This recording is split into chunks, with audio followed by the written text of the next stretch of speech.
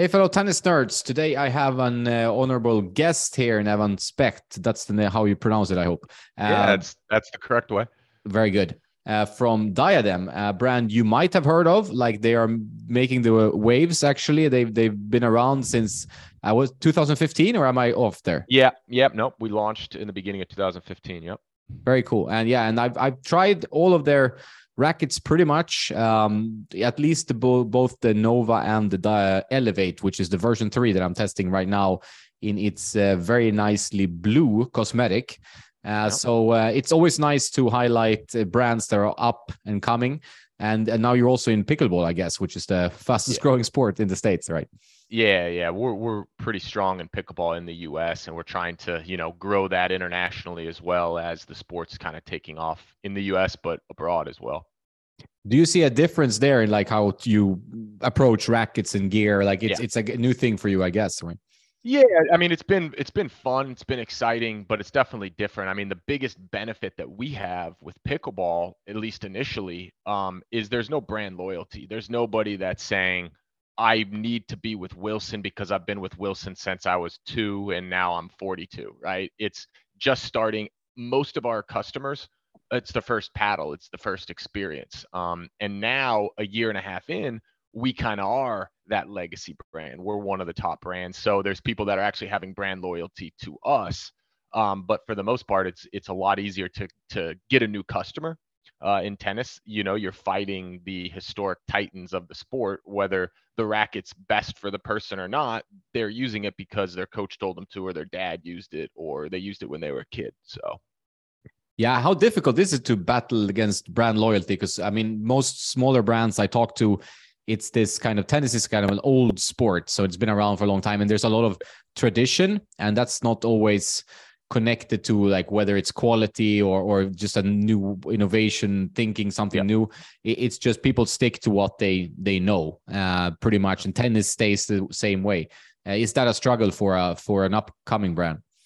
Well, absolutely it is, but it's a challenge and a fun challenge for us. I mean, we're all tennis players, former, mid-level, low-level pro, whatever you want to call us, future level challengers. We love to compete, and so when we transition into the business side of tennis from the coaching and playing, it's just a competition for us. And I mean, when I call or speak to someone for the first time and trying to convince them to give it a try, it's almost like I'm playing a match of tennis against them, and what they want is to say no to me, and what I want is them to get them to say yes. And so it's always, for me, it's fun. I think in the end, we're doing a pretty good job. We're getting more and more people introduced to Diadem, but it's a challenge, and sometimes we have to just let some of them go. I mean, when I've talked to teaching pros at a club that have been on an advisory staff for another brand for 37 years, when I hear that, I go, okay, well, you're probably not even going to entertain a conversation. But there's a lot of the young teaching pros, the young director, the new director that's 25 and got his first gig, and he wants to kind of make a splash in his job, in his role with all these customers. When they get a Diadem racket in a customer's hands that obviously have never heard of the racket probably, or the strings, and they look at it and go, wow, this is really good. Like, now you're telling me something that I didn't know. I'm learning something new from this coach, not only how to hit a forehand better, but maybe my equipment is outdated. Maybe I shouldn't be using the racket that I've been using for 17 years. And so we've done a good job both with the marketing and the sales, I think, in kind of establishing this is the fun, new, exciting, tech-driven brand. And so when you're tired of the old legacy brands and you want to try something new and exciting, let's try us instead of the new racket from them, which is basically the same as the racket before that. Yeah, I think there's what I noticed, like from my end, is that there's more of an openness towards new brands. I think in all industries, because there's, more information out there online. Now you can easily access stuff. People are used to ordering online as well. So that kind of established, it's easier to challenge the establishment a little bit than before. That's just my feeling about it. 100%. Yeah, and we've seen reviews are important. People love to see what somebody else said, whether it's just a reviewer like even you and what you're doing. People love to hear from somebody who's tried 100 rackets instead of maybe listening to the pro who's getting paid $1 million to tell you that this racket is good. I think people are starting to understand, hey, you know, why am I just, I mean, I love my favorite player. I love Roger Federer. I personally bought Roger Federer's Wilson, you know, racket when he made the signature racket and it switched to all. I mean, I bought that. Like, it was the coolest thing to me.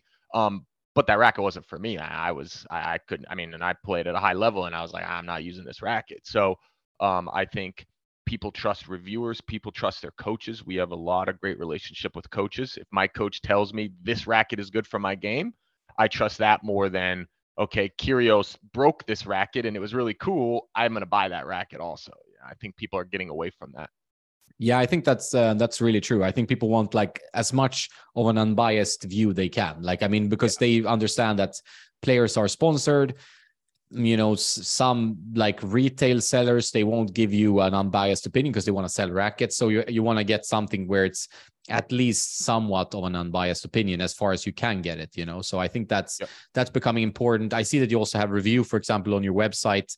And I do notice like the pickleball bats, the insane amount of reviews, you know, it's just insane. Well, that's very consumer driven. The pickleball paddles are, you know, they don't have I mean, there are pros, you know, people, we sponsor a couple pros and they're just not like, they're not like historically like in awe of these, you know, Roger Federer for 20 years is the top of the game and whatever he does, you're listening. You know, some of the top players in pickleball, they started 6 weeks ago, you know, so they're looking for reviews. It's a lot of Facebook. I mean, Facebook is, I mean, the forums for pickleball on Facebook is like, there's tens of thousands of people that are actively discussing products, game style choices, things like that. Whereas tennis, it's a country club sport in a lot of respects. And you're kind of social only because after you play a little tennis, you hang out with some friends. Whereas pickleball is very social. People are playing hours and hours. They're basing their life around it. Even at a later age, or retirements, or just, you know, everyday work, you know, whereas tennis, you're starting at a very young age and you're kind of just on this path and you're not really listening to anyone else around you. You're just kind of stuck in your own way. Yeah, tennis, it seems to be like when you analyze them from, and you look at also like the growth of pickleball. I played some pickleball myself. I played paddle, which is the, you know, kind of counterpart in Europe that's growing like crazy as well. And there's a more social aspect. It's easier to get into. My heart is still with tennis. Like that's where we, you know, I feel like I belong. I do enjoy other sports and I don't want to like give them shit or whatever, because I think it's better that people move than they do nothing at all.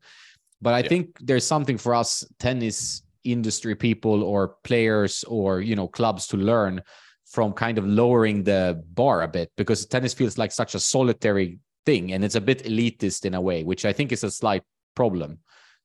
Yeah, that's the country club kind of reference. But I also think that the difference too is in pickleball, it you know, and I don't know, I don't know about paddle. I don't know how the purchases of paddles are in paddle or padel, but in pickleball, like you open up someone's bag, they have 5 different paddles. Oh, wow. You open up a tennis player's bag, of course, they might have 5 rackets, but they're all the same, and they might even be matched to the exact spec, because you're not messing around with that. It's just it's too small of differences that could maybe affect you hitting that ball in or out. Whereas as pickleball, you know, it's so young in the sport, I don't think people really know what even is best for them yet, you know. So they have a paddle for speed, a paddle for control, and they'll constantly mix it up and try something new.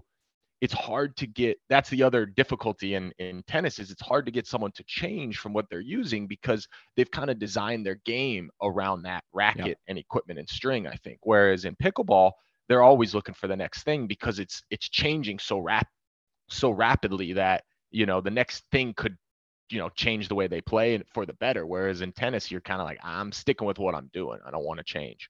Yeah, especially I think strong players in tennis are quite brand loyal. Like, I mean, the followership I have and the guys that call themselves tennis nerds, I mean, they love testing different rackets. It's like a whole thing. So they probably come to the, you know, tennis session with 5-6 different rackets, just because that's a part of their passion, like the feeling of the different. But, you know, my usual recommendation is not to do that, because obviously in tennis, you're playing with centimeters. And if you're feeling off, and you're playing around, I mean, you're giving yourself a harder time. You can't feel the ball as well. Like the muscle memory, everything feels a little bit off, when you move The around with the swing is racket. like you have to perfect your swing, and if you're having influences like different weights, I mean, we have, to talk a little bit about what we have here. I mean, we have a whole customization center with 3D, renderings. You put on nodes and you can see yourself in 3D. And we can, one of the first things we do when we get a junior player in is we bring out their 3 Wilsons, 3 Yonex, and we'll do the swing weight analysis, weight balance. We'll see, and we'll show them, how far off each of those rackets are. And then we ask them in front of their parents, which one's your favorite? And they know this, it's all 3 of the same rackets. But this one's my favorite. I play better with this. And then you look and you find what those specs are and notice they're a little bit off. And then, that's just one thing for them to think about is like, I wake up, train at 6 a.m., eating the right stuff, got a fitness coach, but I have 3 rackets with specs all over the place and I want to be great. It's like we teach them kind of, let's take care of our equipment as much as we take care of the body, as take care of our training, take care of all the things that matter. And the equipment is one of them. And it's really important in tennis. Yeah, I think the understanding, I mean, it's getting there, I think, but it's taken a while to say the least for such a sport that is like the racket is an extension of your arm. So if you don't feel the racket, if you don't feel like the string bed and where you hit the ball and the strings, it's impossible to play good tennis. Like that connection needs to be there, and I think when people realize also with the quality control that you might have like a balance that's head heavy on one racket, slightly head light on the other one, or there are 7-8 grams off, and that's a problem. Like people start to realize like, wow, okay, I'm having 3 different rackets, although they look the same. And I think that's a good point. And getting that understanding, I think, will help players in the future a bit more. And maybe that's also like a feeling I have sometimes is that we might lose players in tennis that are new, because partly it's a very difficult sport to play. Like you need the younger you are when you start, the better. But even if you're new to tennis, you might get, tennis elbow. The equipment is like a jungle, so you don't know like what string should I put, like how long should the string stay in the racket? Should I play poly, multi? There are 4 million different rackets to choose from, so that becomes like a stumbling block early on. Yeah, it's definitely a challenge, as well as everyone has their own answer to those questions too. You talk to one coach or you talk to one stringer, they might tell you something different. So you really need the right direction if you want to get a player to start young and have them enjoy it and go to a high level and play for the rest of their life. You at this point you really need to have some real good guidance. Otherwise there's a lot of options, like you've noticed some of the sports you mentioned that, hey, maybe it's just easier for them to just go do this. What we find in the US though is pickleball is kind of a rising tide that's rising all the ships. Pickleball is helping tennis in many ways. I think clubs are being kind of re-energized. Maybe they take away 2 courts that they weren't using for tennis, or we've seen like they had like a basketball court or an ice, not an ice rink, but a roller rink, roller hockey, like outdoor roll, and they changed that into pickleball. And now there's more people in the club, and it's like, well, maybe I'll put my kid in tennis in the morning and I'll play pickleball, and so it's definitely re-energizing, I think, the court sports community in the United States for sure. And COVID helped that actually as well. It's a positive thing that COVID did for tennis, was definitely got more people playing tennis. Yeah. The distancing and that thing, I think, really helped. And I mean, now we have the Netflix show. Hopefully that will maybe create, I mean, I'm seeing it more as a kind of an injection for people outside tennis who are maybe curious about tennis. Like, I mean, if you've been around the tour, worked, been at tournaments, and then a little bit what's going on behind the scenes. It's not as fascinating because a little bit. I mean, I will obviously watch it, but for players, for example, like I dabble in golf. I can hit like some buckets on the range. I used to play when I was younger. They're going to do one for golf, and I think that seems a little bit more interesting for me personally, because then I'm like, you don't know, I'm getting a better understanding of a sport that I don't quite follow anymore, right? Right. Yeah. No, that makes sense. Yeah, and I think we've always wanted to create like a show. We saw one, I can't remember the name of it, a long time ago. It was on like VHS, where it was some guys just journeyman. I think it was like the Journeyman or something. I don't know. It was like a couple guys playing like challengers or futures, and like the guy would get drunk after the match, or, I think he played Wimbledon and, he made a ton of money. He's like playing challengers, and then he finally gets in main draw at Wimbledon. So it's like he had made it because he made like 20 grand back then or whatever. That kind of stuff was always so interesting, the behind the scenes of a journeyman, maybe not even like Roger Federer, but like a guy that's just trying to make it and kind of see what he has to go through, because that really shows how difficult it is to become a pro tennis player. And pro golf is probably very similar. Yeah, I think that's true. And I think sometimes it's more fascinating to see the players that, I mean, like have in here in Spain, I have X number of friends that are either ex-pros or, struggling around 600-700 in the world, maybe.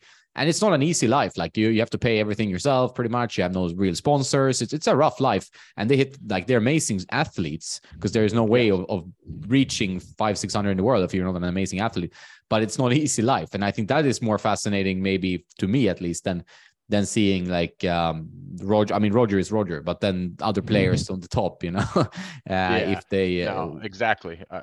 I think it's a lesson for a lot of people to, hopefully still make that decision to try to go pro in tennis, because we need that tour. But I would like to see more of that, and to give people the reality of what it's like out there, traveling week to week. You lose first round, you're screwed, kind of, what are you going to do? Are you going to the next one? Are you staying at that one?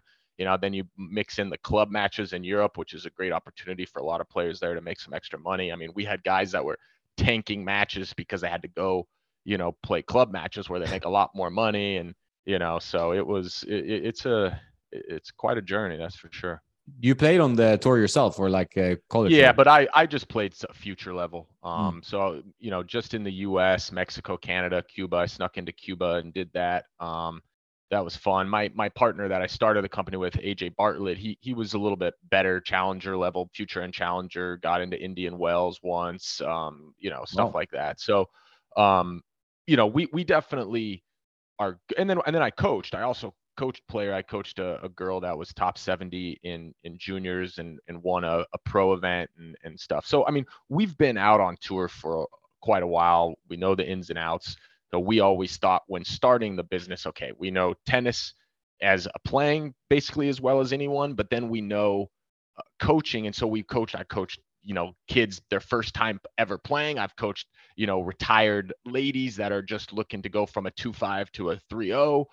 So we've kind of been around the entire gamut. And so we felt that we had a good opportunity to introduce string, and then we went to rackets and accessories, and then eventually balls, where we're not just focusing on top pros, but we're also not just focusing on amateurs, but we kind of understand the entire market. And of course, our product line is getting more and more diverse, and it's reaching more and more of the consumers. I think probably if you're a very, very beginner and you're an adult, we don't have the product for you. We don't have like a beginner's racket like what you'd find at Walmart, an aluminum but full size racket.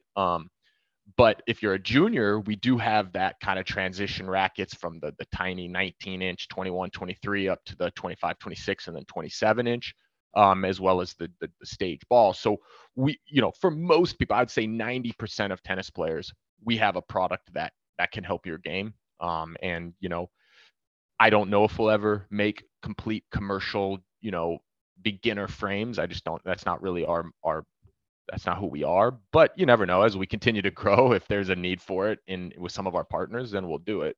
But I think overall our product is performance focused. It's, technology infused, and it has a purpose. Each product, we think, we don't just have a marketing story, but we have actual real technology that's, geared for whatever it is that we're looking for in that racket. So in the new Elevate V3, obviously it's a control frame. So, the stuff that we put into that is geared towards a very, very high feel, a lot of comfort, a lot of control built into that racket. Whereas the power, is wanting in a way. You got to be able to create your own power, and that's fine. That's what that racket's for. And the Nova is for the power. So it's kind of where I think those two categories are the most logical ones as well. And Yeah. if you can have like that good middle of the line racket that suits a lot of players looking for control. Like, I mean, the weight, I think, is pretty much spot on, the 305 grams. I like the 1620. I think that's a good balance. It's not 1820, not 1619. So you're kind of straddling the middle, which I think makes most sense. Whether it's 1819 or 1620 doesn't really matter, depending on the drill patterns and so on. But then you don't need like two models, for example, which is kind of confusing. I think that is unnecessary for most consumers to have to figure out, like, am I an 1820 or am I 1619? I think it's a bit of a strange decision. Yeah, exactly. And obviously when we first launched the racket, we were trying to keep the SKUs to a minimum because, we're a startup company and this and that. We are definitely adding to the SKUs. With the Nova next year, we will expand the line a little bit, but we're still going to have the one drill pattern. And with the Elevate, we have the Elevate Lite, the Elevate, and the Elevate Tour. We got three models. Now, at the end of the day, if you're a high level player or a tennis nerd, you're probably not going to take any racket and say, this is it, I'm done, I'm never changing it. You're going to tinker with it. And we encourage that. And that's what the customization center is for. And Dustin, our lead MRT, who strings at the US Open and the French Open and works with a lot of pro players. The idea is we can customize it and we can tweak the racket from those three models, and probably get, again, 90% of the consumer in a racket that they're going to absolutely love, and it's going to benefit their game. And the 1620 was definitely, when we did it, there wasn't really any rackets with that string pattern, but we felt that the holes, I was looking at it, like we feel it's very even. So if you look at the squares between the crosses and the mains throughout the whole sweet spot and even beyond, they're very similar, right? So whether you're in the middle or a little bit off center, they're the same. And so we felt that would give a much more consistent feel than to have some closer in the middle and further on the edge, or vice versa. And I think that the people that use the racket agree with that you're getting a very consistent feel, even on slightly off center hits. If you hit the frame, obviously it's not going to play the same. I think we all know that. Yeah. And also that's what you want. Like, you don't want, I mean, it's funny with the sweet spot conversation is that if you have an enormous sweet spot, you always pay something, right? So you pay the price of control, right? People think, but if I have like a, infinite sweet spot, I'm going to just be easier to play tennis. No, well, depends, because then you won't get the ball to go exactly where you want the ball to go. So that's always the balance, and there's no perfect racket. So I think that's where people struggle to realize they either have a very strong brand preference, or they think that they can get everything in one racket. And you have to like understand yourself as a player and say, hey, am I looking for control where the Elevate comes in, for example, or am I a player who wants more help, forgiveness, power, a little bit bigger, room for margin for error? Then the Nova is a great choice, I think. And I mean, both me and Henrik, my buddy who's tested the new versions, I'm not sure the V3, but he really liked the Nova especially, I think. So so that then you cover those two areas, and then with some customization or just picking the right weight, you can be pretty well off, right? To just start playing. Yeah, I mean, we feel that we can reach, like I said, a big majority of the market. I do feel like that arrow, basically the frame shape and kind of what you get with that, where you do get control and power. That's the most difficult racket for people to come into one of our rackets from. But spoiler alert, teaser is, we are working on a third frame. It's probably going to be 2024 when we launch it. But we kind of want to have that third model that's kind of in between. And with that, and we're there, we got everything we need. So, but like I said, most people do feel comfortable in one of the frames, because most players are going to say, I'm either a power player or I'm a control player. And that's where you'll go in one direction. Our goal with either one, of course, is not to be too far on the end of the spectrum. Like the Nova, like your friend likes, it's a very popular racket for us, because although it has the power, it's not overpowering. You're not hitting the third shot in the fence, but it has all the power you need. And you notice it on your serve. The difference between the Elevate and the Nova on the serve is that's where you can really tell where you're getting the extra pop. But it's still a very comfortable racket. And that's in part because of the technology of the FS system, where we have a ribs throughout the entire frame, as well as two types of foam. we feel that does, and we've proven it with a lot of feedback from players, that does really help dampen the vibration, make it a little bit smoother, make it a little more controlled, even though it's a power frame. And with the new V3, we still have that technology in there. We just added Craben, which is a very special rubber, and that's what the technology really focuses on with the V3. Yeah, and you feel it. Like, I mean, I really felt the difference, and it's I mean, I liked all the Elevates I tried, and the Nova was a while ago now, but I really felt like the V3 was, and we talked about that before when we went on air, is that you make that slight improvement in the feeling of the frame. Like it feels a bit more responsive somehow, you know? So it had a really nice plush sensation when you hit the string bed, and felt very comfortable even with a poly, which I think in days of where players are complaining about arm pain and so on, I think it makes a lot of sense to try to find like a tech or you know, a feel that's good, but it's not going to be harsh, but it's not going to be too dampened either, because there's a risk of you losing the ball, which is also, I mean, for anyone advanced, this is a bit of an issue. Yeah, and so, you know, it all starts with, you know, you got to come out with new models, you got to improve on the rackets, but at some point it gets to the situation where it's like, how do you improve a racket that, you know, we feel is really targeting its market well? And the thing that always comes back to us with like a control frame is, how do you make it more comfortable without sacrificing power? Because you don't, like you said, you don't want it just dead to where it's just like, you know, you're hitting with a noodle. And so this Craben gave us that opportunity, and we kind of strategically placed it in just a few spots. It's in the throat, it's in the 3 and 9 position on the hoop. And what the Craben is that it's a very thin rubber that you can kind of put into the layers of the carbon fiber during the pre-preg process. So it's like, you know, you got your different carbon fiber layers as they're building it, and then you have the Craben in between, and then, you know, you have the resin. That resin is heated, you know, and then it hardens.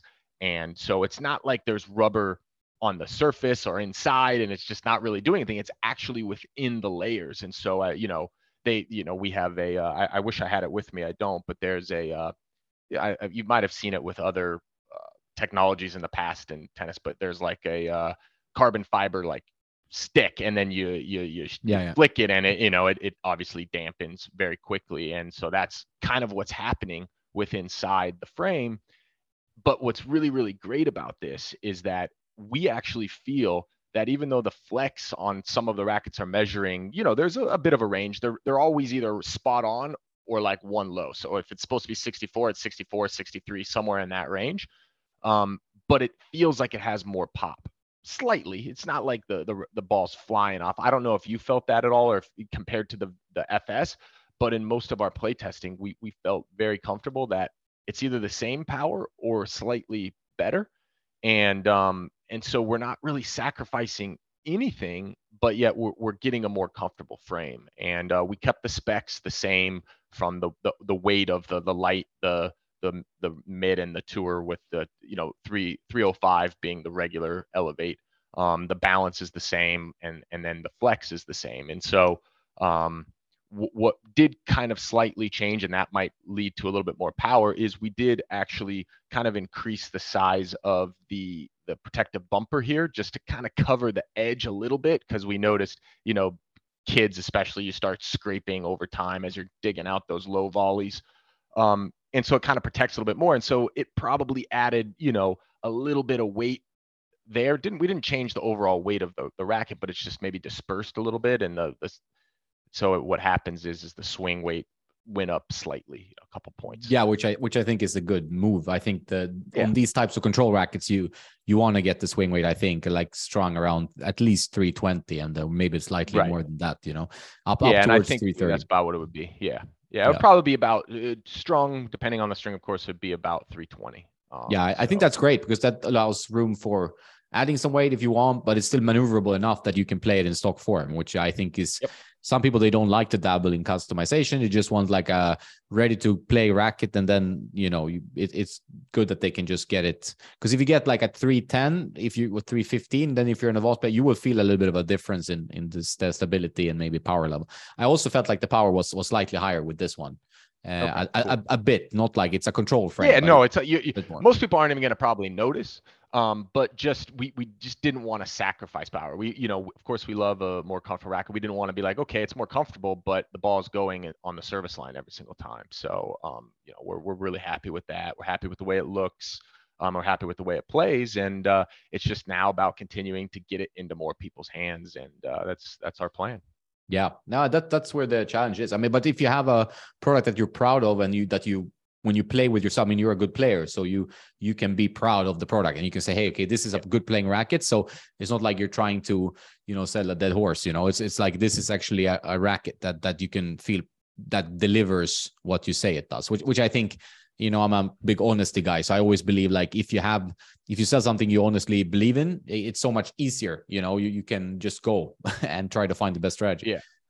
Yeah, I never considered myself a sales guy. I think, learn a lot about sales as you start a business and get it out there and talk to, thousands and thousands of people. But to me, when we hired our sales team and we, bring new people on, it's very easy product, a very easy brand to sell, because we're not really selling.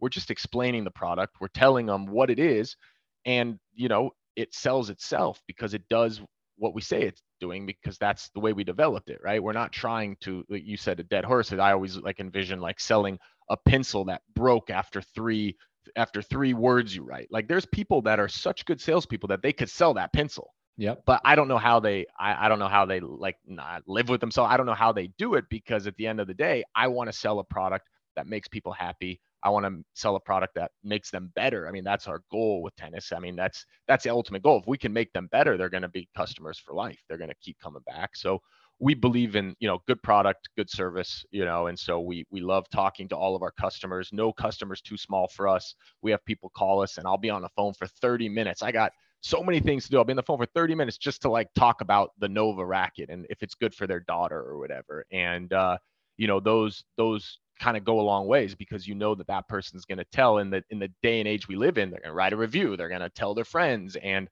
word of mouth has been a huge part of our growth.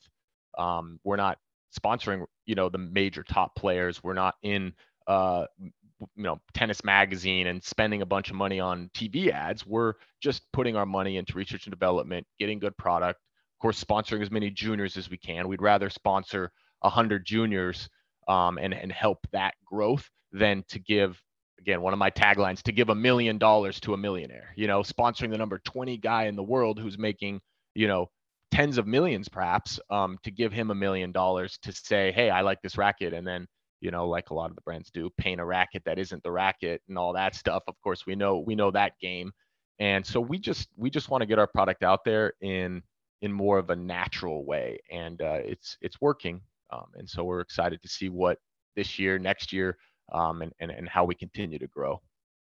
Yeah, I think that's nice to hear. I think it's a more genuine, and also I think long term a better approach, because like if you pay a top 20 player, partly you don't know if he or she will be top 20 next year, right? I mean, tennis is tough. Like you can get an injury that's pretty brutal, and you drop the rankings, and suddenly your investment is like an NFT. It's gone up in smoke, right? So I think it makes sense to start like, there some players will break through. So if you start like at junior level, talented players, the brand will be seen also in clubs everywhere, not only on like the top ATP courts or whatever. So I think it makes a lot of sense from a financial and also from like a kind of grassroots. Yeah, risk management a little bit, right? I mean, we don't have $100 million marketing budget like say Nike to that we got to spend, otherwise we're under budget.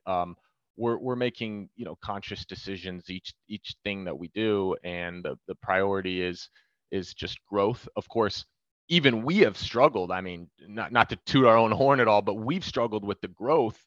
Sometimes at stages it's been so fast, it's hard to keep up. It's hard to have the supply chain during COVID and all that to be able to get the product to supply. So one thing I tell people all the time, if they try to convince me that we should put an ad in Tennis Magazine or to do this and it would increase your sales, is like at times we actually physically couldn't increase the sales more. We wouldn't have any product to sell, like especially during balls shortages. Like I can't give away free balls to help grow the brand. We don't have any balls to give away. I got to keep it for our customers that are paying and all that. So, you know, it's a lot of strategy involved with taking a brand from literally my garage to where we are and where we want to go.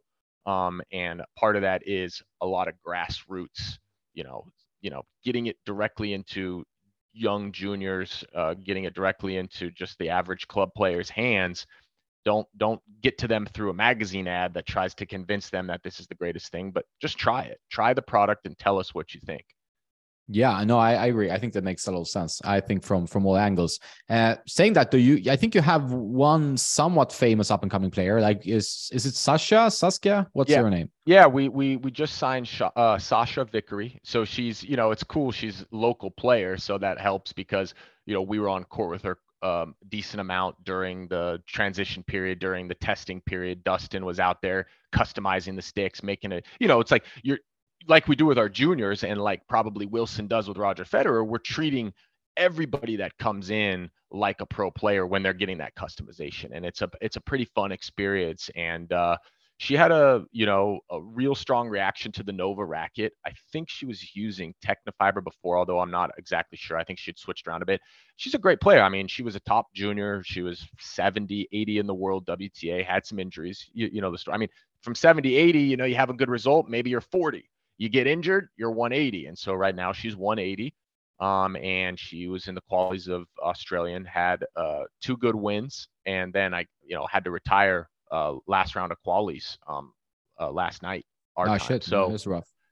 Yeah. So and then we have Tyra Black that we just signed as well. She was top 5 in juniors.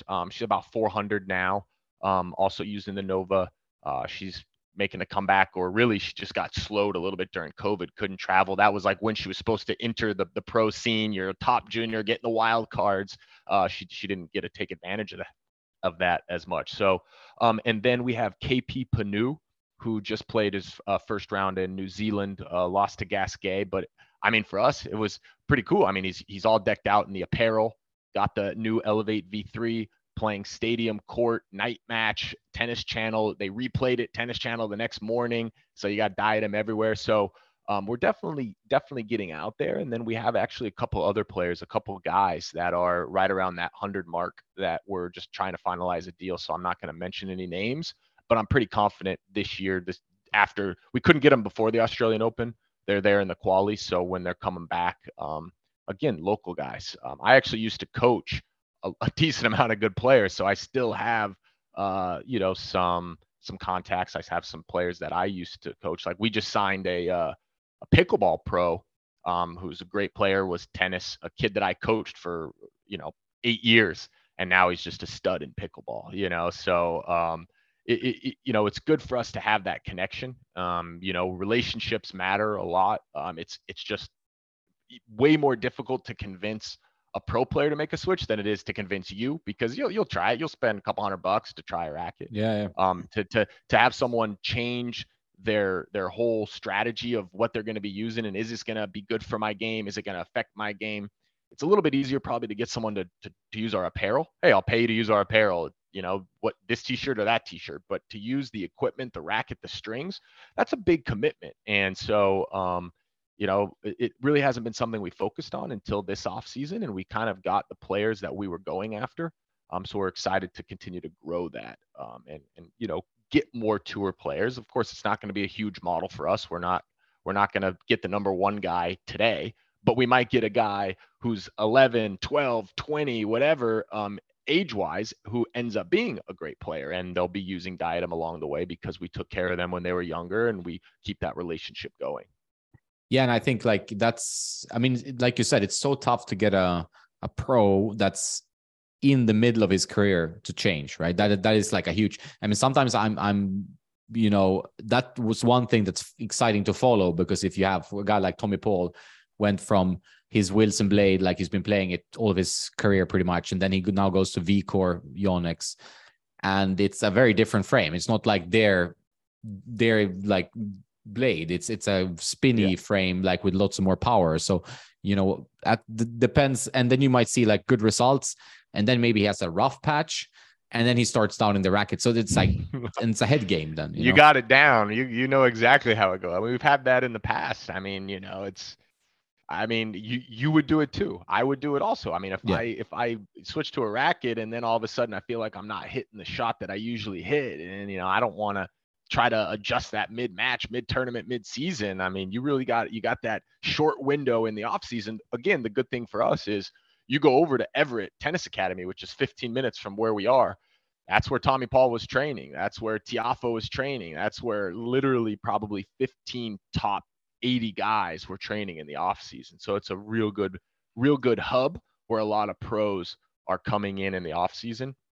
But it's a short window, man. I mean, you got 3 weeks to, you got to be talking to them ahead of time. You got to have their interest peaked, and you got to be able to present them something that they're interested in. And with rackets, you never know. You never know what they're going to go with. You don't know if they want to make a change. And so, yeah, what you're left with is really like beginning guys entering the pro tour, maybe guys that had a great college career that now, hey, you throw them a little bit of money, or you throw them some support, or you get them the racket they need, and they're willing to make the switch, or guys at the end of their career that are just trying to like, hey, give me this and I'll use your racket in my last season, and not really interested in those guys either, because that's not really our brand. So No, and it doesn't make much sense to get a guy on the way out. Like I'd rather have a guy potentially on the way up than a guy like that's for sure on the way out, like has maybe 2 more years, and you still have to throw some money, So it's not like it's not like an easy one either, No, I know it's fascinating that the pro life is so different from the average consumer, and I think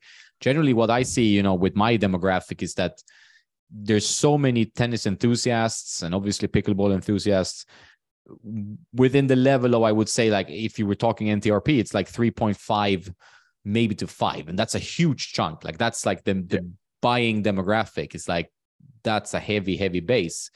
So that's, in my opinion, the most important basis to cover as a racket brand. Like, because if you go for beginners, a beginner, you can give them a frying pan and you can give them a little bit like they obviously an easier racket would make life easier, but to get those first strokes before they move on to a real quotation mark racket, it's not as specific. But once you get up to becoming a decent player and you start realizing that the racket makes a difference, the string makes a difference, and the tension, then that's a very important demographic. Like those guys would maybe open to trying, but then they don't want to change, and they think they are pros, but they're not pros, and it's like that's an interesting.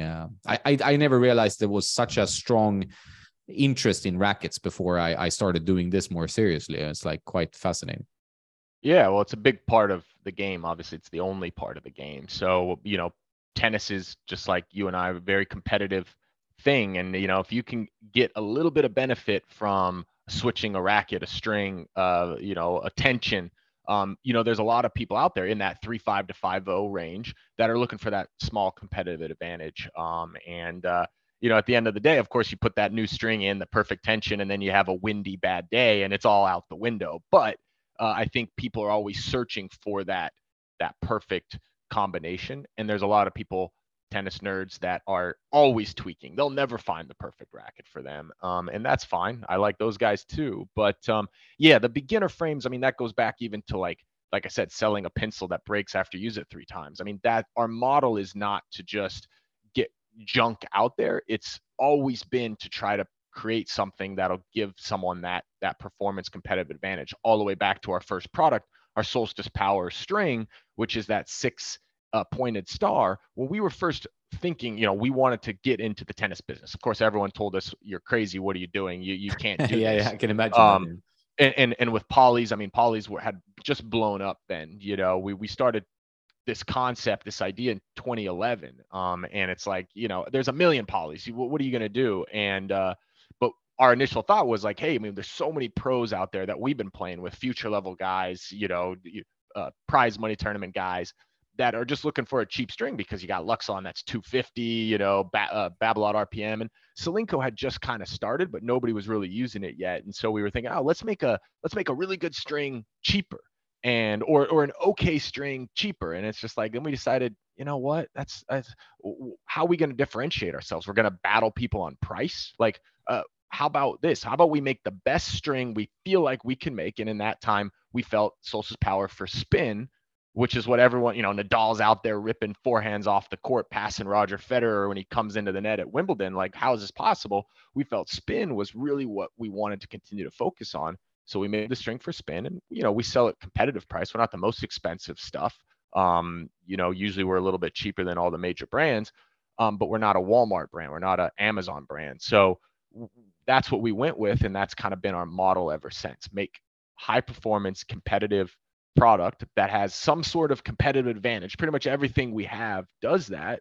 And let the consumer decide if they agree with us. And most of the time they do. Now, they just have to try it. We're not getting them through an article in a magazine. We're getting them through grassroots, which I've mentioned a few times. No, and I think also it's like I tell the people I talk to on a daily basis is that you need to test. Like, I mean, you can recommend, like, based on level, footage, whatever, player profile, you can give, hey, 4 rackets you should check out, but then you need to test, because such a personal, it's like meeting a person, it's like, I connect with this racket. Like, I connect with this person, I connect with this string.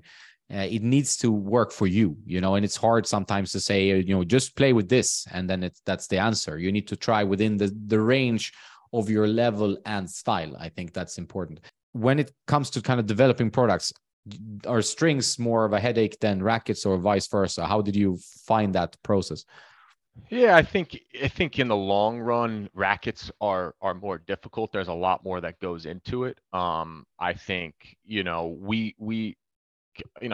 I like to say we got lucky a lot of the times. I think luck came through perseverance and effort and hard work, and the amount of effort that we've put into this has led to luck. But like with the rackets, that's when we brought on an amazing sourcing team. And the story behind how I got this sourcing team is so many levels and so many connections. And if one thing would have went wrong, we never would have been there, and we never would have been in what we call a grade A factory, where we're making rackets side by side with all the big brands. We'd be, in some little crappy factory that makes crappy rackets that end up going to Walmart, and we'd be trying to sell those to the general public, and it wouldn't have worked. So we had a lot of support with the rackets, where, a lot of the technology, the details, the layup, all that stuff, we were able to just offer guidance based on what we needed, what we felt, what we were trying to achieve, and what our feedback was at each iteration of the samples.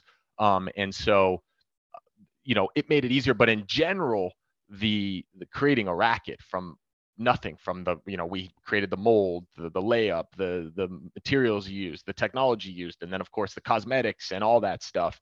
It was quite a process. The string, was a little bit longer of a process, because we went from 2011 to 2015 developing it. But that's also because we didn't really have a business. We were coaching on the side. We were working middle of the night. I was, flying to Taiwan, Germany. We were testing in Germany. We were testing in Taiwan. We were testing in Japan, trying to find the right factory that could produce the stuff for us from, no knowledge in this. I didn't come from this business. We just kind of went into this business with my background in aerospace engineering and business, and my partner's background in a very good tennis player. And I was decent at tennis. I mean, he beat me in the only set we played, beat me 7-6. I had a set point, hit an ace. I mean, he'll tell you about it all day long, but it was still close. But he was very good. And so we were able to develop the product through really guess and check almost. It was like a constant back and forth testing,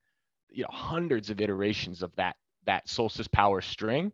Some of the kids, again, because I'm very competitive, kids I was coaching in the beginning, they were like, they would like to like poke me, this string sucks, whatever, like early on.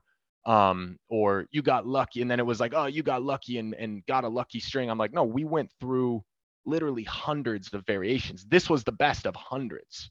And, then you go into the marketing side of it, but the development, is definitely difficult, but we had a good support team to kind of help that process. Yeah, I think that's always what you need. And then, you need the passion to do that, because going through hundreds of strings, I mean, you have to be a player to understand whether this is, feasible. You can obviously have players that you pay to do it, but it's obviously more fun to do it yourself. And then you need to have the passion to do it, because I mean, at some point after 50 iterations, you want to give up or just pick the best one. So you need to keep exactly chugging along. Yeah, right? it would have been easy to just pick one of them along the way, and maybe it would have been fine, but probably not. But the having and of course we get feedback from people, especially now that we have a wide base of team members, like Team Diadem, coaches, juniors. So we love getting feedback, but it's always kind of been just taken with the feedback that we got ourselves, because we're still out there testing the rackets, testing the string, testing the balls, the product, whatever it is. Because if we give it to you, and you're probably one of the best at it, but even if I gave it to you, you'd give me feedback based on how it feels to you.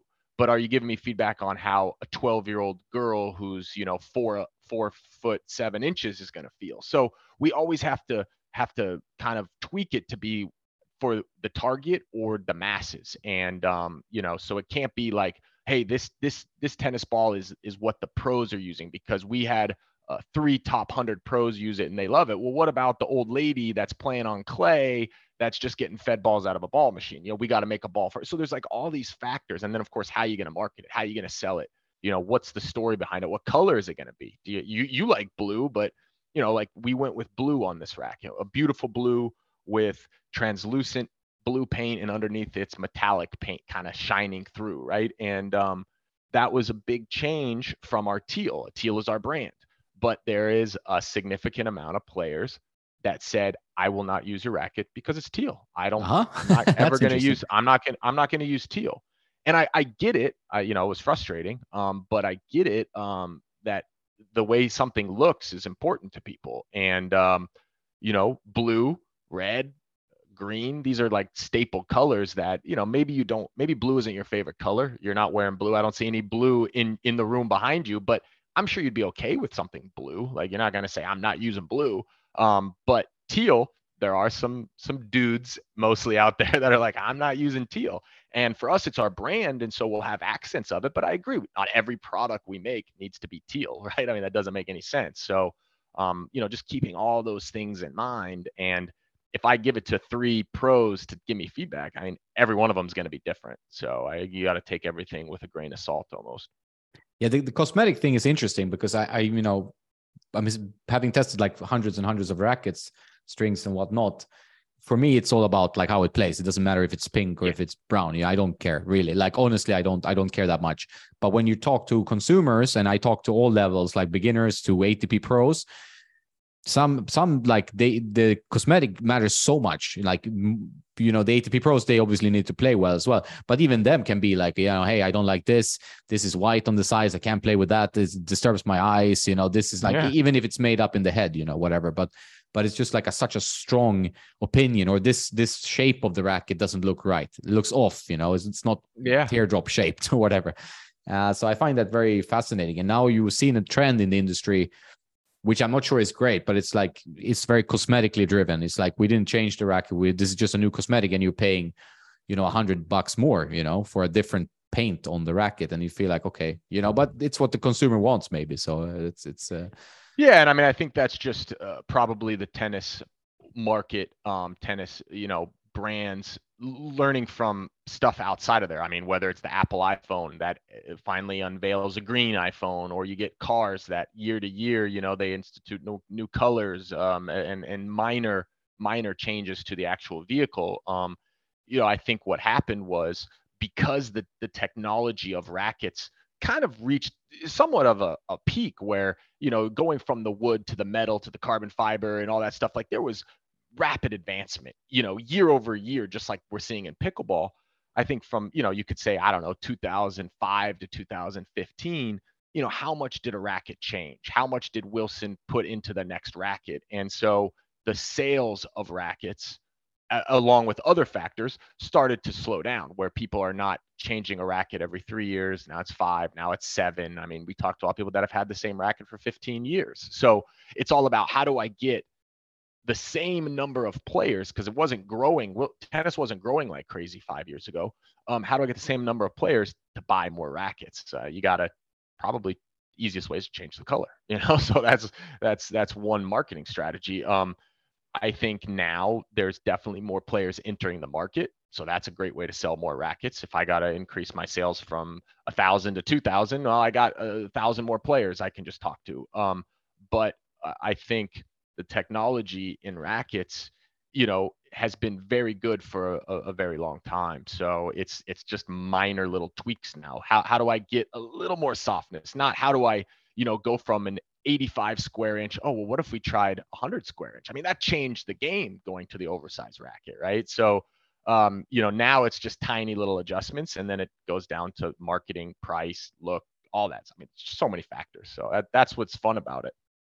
Do you see like a trend where rackets will be changing in like the coming 10, 15 years? Will players even on the pro level be going towards bigger head sizes, or do you think we will stay in the same ish category we are now? Yeah, I would say, that's a great question. I mean, if you know the answer, please tell me so I can the right answer, and I can make sure we do it. I think that the 9,800 square inch frame has kind of really settled down to be the prototypical frame, just like 27 inches is the average normal, standard length.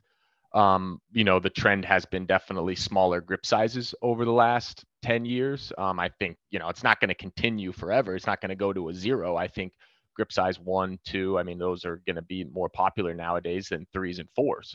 We hardly sell any grip 4s. And the ones that are the coaches that are 55, 60 years old that were trained like that. And that was partly because of the way they hold the racket and more of a continental or Eastern grip compared to the Western, where, a grip size 2 is like a grip size 3 if because they're not round, right? I think in terms of the technology, I mean, what are people looking for? I mean, spin is still a major factor. I think comfort is a huge factor because, like you've noticed, poly strings became the dominating, string choice because of what they can give you. But of course, there's ramifications. Not as bad as the ramifications of Kevlar, like that happened to my shoulder when I had to switch to Kevlar when I was a kid because I was breaking strings. They're like, oh, well, this won't break, and obviously it also messes up your arm. But I think comfort is going to be a big factor. And I think what you may start to see, and I trying to think of the right word, but maybe some cool, unique stuff. Not gimmicky isn't the right word, not gimmicky, but something where there's some sort of special feature that is almost like when you get into a car and all of a sudden you can see a heads-up display. Like nobody would have thought of having the display on the windshield 15, 20 years ago. So what kind of cool feature can you put in? I mean, I know they did where they had the I forget, Babolat, somebody did it where they had the technology like in the butt cap where you could measure your swing and all that, or I don't know. Yeah, it was a sensor. I think it was sensor, had something and had bought it, and then but Babolat had some pop technology as well. That they all tried something, right? The Babolat Play. Yeah, and I mean those, that type of stuff probably isn't going to succeed because like you said, it's a legacy, it's a country club sport. It's got to be classic, but I think you could,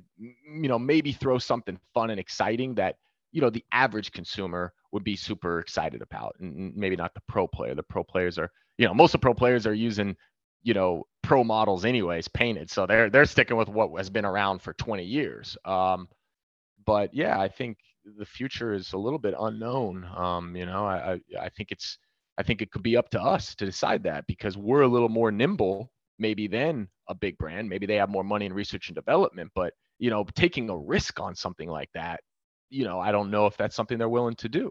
I think for us, taking a risk could be a big reward, huge reward. So, I guess. Yeah. And when I talk to bigger brands as well, I mean, I think that some of the issues are because you have a big operation and you have people pushing sales, marketing, coming from all angles.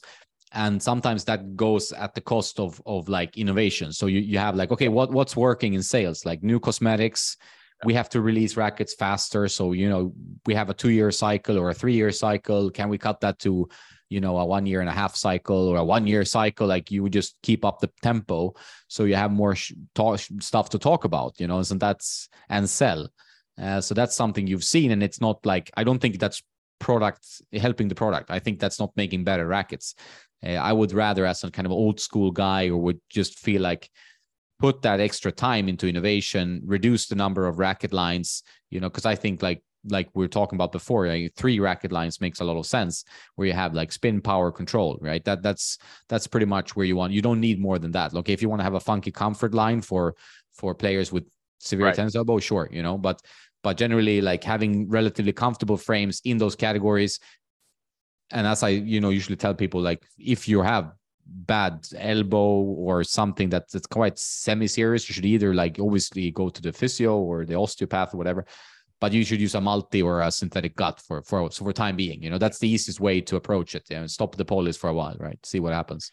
Being as a smaller player gives you a bit more room to, if you're up for it, to take some risks, and hopefully mitigate those with your business model. Yeah, no, we're excited to do that. I mean, we're, like I said, about innovation. We've had some crazy ideas. I've tried and tested a lot of stuff. At the end of the day, our rackets that we have now are pretty standard with our own technology in them. But I would love to come out with something that can potentially change the game. Of course, I think part of that is getting to that point where our reach is big enough to where if I came out with, say 2-3 years ago, something that just like was unbelievable, the best racket anyone's ever played with. And like, that's difficult because there's no perfect racket. But if I did, I mean, our customer base was tiny. You flash forward maybe a couple more years, and if we have a good reach, we're doing very well in Europe with our base there, in Germany, Japan. We have an awesome distributor. South America, we're very strong. So once we get known as a top brand, top 7, top 5 brand is our goal, then you can kind of throw in some stuff that could really pique people's interest, because you have that views, you have the reach, and that you can move the needle enough by introducing something and selling 10,000, 20,000, 100,000 units right away. Yeah, that's 100% true. Another question I wanted to put, like, what do you play with when you're playing tennis a few times a week, I understand, or not? Yeah. I'm playing tennis and pickleball, but yeah, I'm using the Elevate. I've always used the Elevate. I mean, I sort of designed the Elevate for me in a way, but for my type of player, I don't need power. I'm not blowing people off the court with power, unless I'm playing somebody below my level, which sometimes happens. You do some pro-ams and stuff or whatever. But when I was playing, I'm lefty, so I have a huge advantage, built in that thank God my parents gave me. But I'm winning with spin, off the court, precision. I love to come into the net. I serve and volley even sometimes. I was more of a doubles player. When I went out to play futures, my whole concept was doubles, because I had some good success in college with doubles. But then I found out you can't just get into doubles. You got to go through qualies in singles and get a ranking and then play with, and it was difficult. So I ended up doing a lot of singles and got away from doubles, but definitely slice backhand. My backhand sucks. So, I'm slicing the backhand. So, which is pretty nasty. And with the Elevate and the control that I get, it's always been my racket since we made it. Do you use the Tour or the regular weight and you customize it? Oh, regular.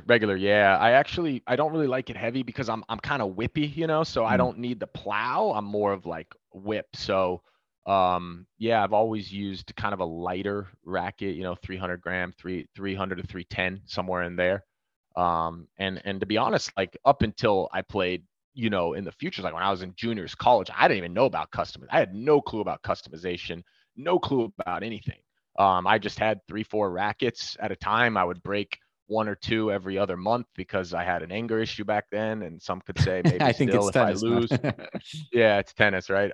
But yeah, I didn't know. And that was one of the awesome things to kind of dive into and understand, like, where I could have been, what I could have done if I would have been just a little bit more informed. And as I got into the coaching, that became a priority, like those type of things. I mean, obviously my fitness, didn't think about fitness when I was younger. I mean, I kind of fell into, because of the school that I went to for actual school, I fell into a really good program, but I got a lot better in college and after college. I mean, after college, my coach probably would have loved to have me 2 years after I graduated, because I was better then than when I was in college.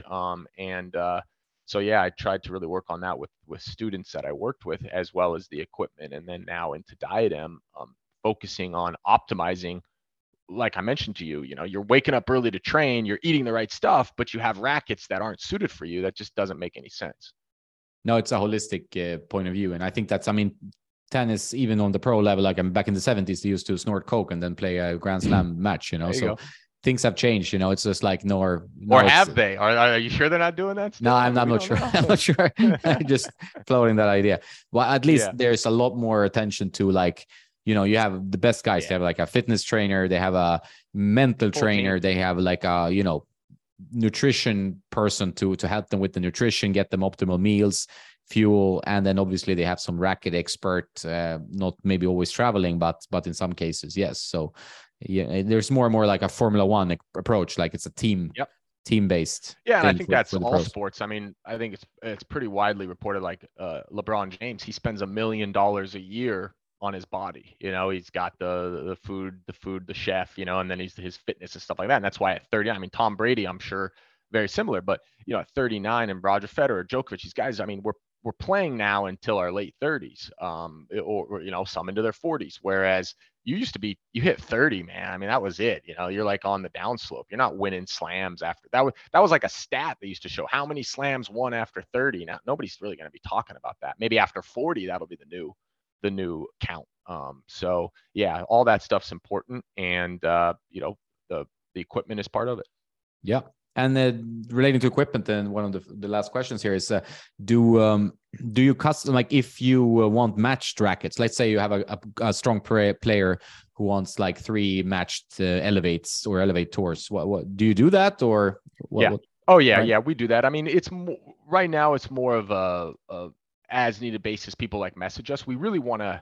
We have a stringing on our website. We have a cool feature you can add stringing, right? So it has all the information that you need, your mains, your crosses. And so the plan was, and we've been wanting to do it for a while, and now our software can do it, to build out a customization. Where do you want, do you want the weight? What do you want the balance? All that stuff that we could tweak it, because there's, the tennis nerds that are into that.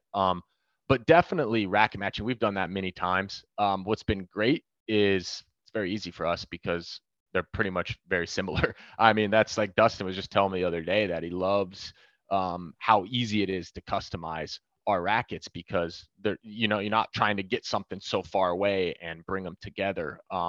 There's been a lot of instances where people buy a racket January and then they buy a racket from a store in October, and they tell us how similar they are, how basically spot on the specs are. And that's partly because we're doing smaller batches. We're not buying 10,000 at the same time. We're not using multiple factories for our rackets. That's the other big thing. I mean, Wilson will be in 3-4 racket factories making the blade. So you might be getting a blade from this factory. You might be getting a blade from that factory. There's no way that they're going to be as similar as all coming off the same production line at the same time by the same people at the same factory. And then part of it is that's a big focus of ours, is to make sure that our rackets are within spec. We do a ton of QC. We have the QC over there in the factory. And then, of course, we have Dustin here. I mean, when we were going through for pro players in this off season with the new Elevate V3s, I mean, we went through dozens and dozens of boxes of 20 and just kind of organizing them and preparing them. And again, it was very easy because they were all quite similar. But if you need the exact spec, no difference, we do that, and we don't charge for it. I mean, we obviously it takes some time, takes some manpower, takes some money, but we would love to get someone that perfect frame, and we're not going to make them pay extra to do it. We want to give them that service. Yeah, and sometimes like putting an investment into the consumer creates like a ripple effect. Like they're talking about it, they're like, I'm super happy.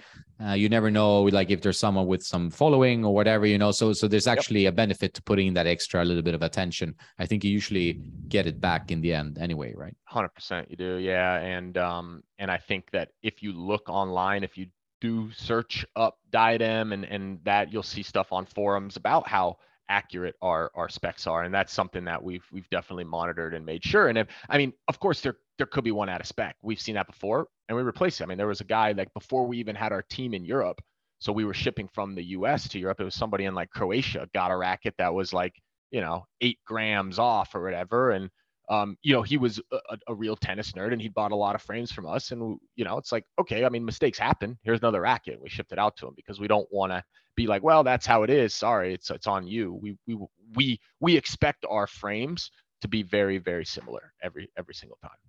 Yeah, it's been my experience as well. Like I always check every spec and every racket I get. So for reviewing, so I must say it's thumbs up, and it's also been one of my pet peeves because I, as a reviewer, can get rackets from mainstream brands or smaller brands sometimes that are like so off, like it's a completely different racket. Like, so it's very hard for me then to give a good assessment in terms of how it plays for other people, since mine was like 340 swing weight, and that's not what most people get, and that's not what the listed average on Tennis Warehouse or whatever is either. So it becomes a tricky job. But then, you know, I have to like start the review by saying, hey, this racket was completely off spec, and that's not what I want to do, but otherwise I can't really give an honest review, right? So I have to do it.